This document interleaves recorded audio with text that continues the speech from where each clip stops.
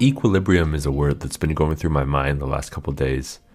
After reading a lot of the employment data that's been coming out and a lot of the jobs news, I know there was a JOLTS report earlier, and then we're all waiting on the jobs release tomorrow as well to understand a little bit more about what's happening in the jobs market.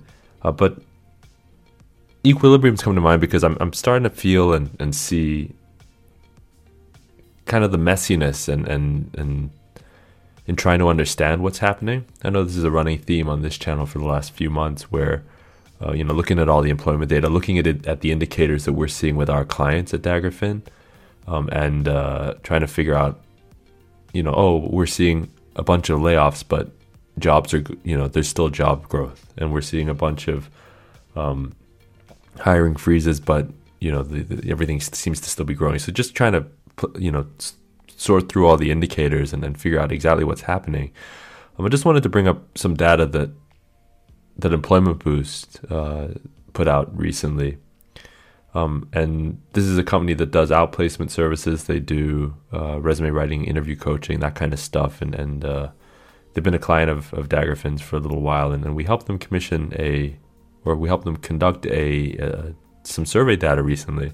They came up with some interesting findings, and you can find a little bit more in-depth information about this latest data dump on the Employment Boost YouTube channel, where actually I have a conversation with serial entrepreneur James Phillip and the director of client success at Employment Boost, Ryan Miller, about the findings. But just briefly, kind of the idea that we found that, on average, less experienced workers over the last 12, 18 months have been most likely to have been, at least when you consider cohorts, have been the most likely to have changed jobs. And they've also been the most likely to have received, more compensation as a function of changing jobs.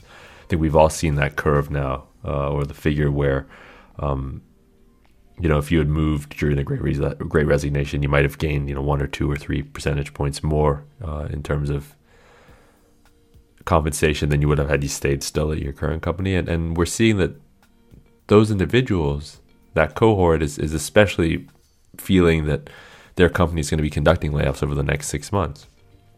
And the correlation is pretty strong. I mean, if you look at the data on screen, cohorts that are a little bit more experienced or have a little bit more tenure in the workforce, you can see that they're less likely to have changed jobs, less likely to have received a raise, and they're also far more secure in knowing that their company maybe won't be conducting layoffs. I think it's just a function of a few different things. James actually makes really interesting points in our recording on the Employment Boost channel around, more experienced workers will have kind of worked through 2008 and seen the kind of workers that were getting laid off or getting fired as a function of the great financial crisis. And, have made strategic moves in the last 2 years that show some learning from that time. The last in, first out, I think, is something that we've talked about on this channel quite a lot. And I think it's very clear. I mean, anecdotal evidence, at least from sales data at Employment Boost, is that layoffs are definitely up, which is contrary to what we're seeing with the jobs numbers. I think we saw jobs growth, but a little less earlier in the week. I think we saw unemployment claims down a little bit too. But we're seeing layoffs, and we're seeing layoffs at a lot of different companies, a lot of different industries, and I think that points to maybe not that the economy is falling apart. And you've got to separate what you see at the stock market and what happens at kind of the working level of the economy. What I don't think is happening is that we're seeing the world fall apart. What we could be seeing is really a lot of these companies being prudent and saying, our plans over the last 12 months were to grow. And, we've hired 80, 90, 100, 200, 300, 400, 500 people.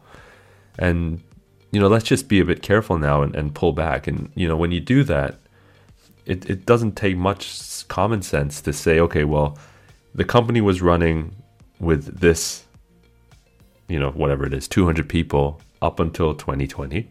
We were doing fine. We decided to grow in 2021, 22. We added 600 individuals.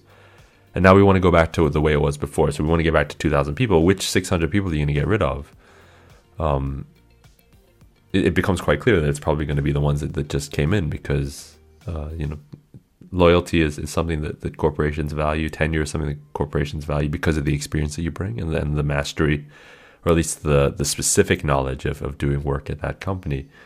And so that's maybe what we're seeing now with a lot of these layoffs. And I think that's something that we're going to see a lot of going forward over at least the next 6-12 months, is as companies try to navigate rate hikes, they navigate,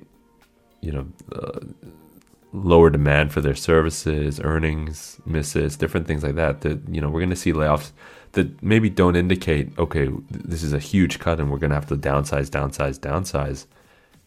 We're just going to get to the place where we find equilibrium again, where we were pre-COVID. So that's been going through my mind a little bit as an idea.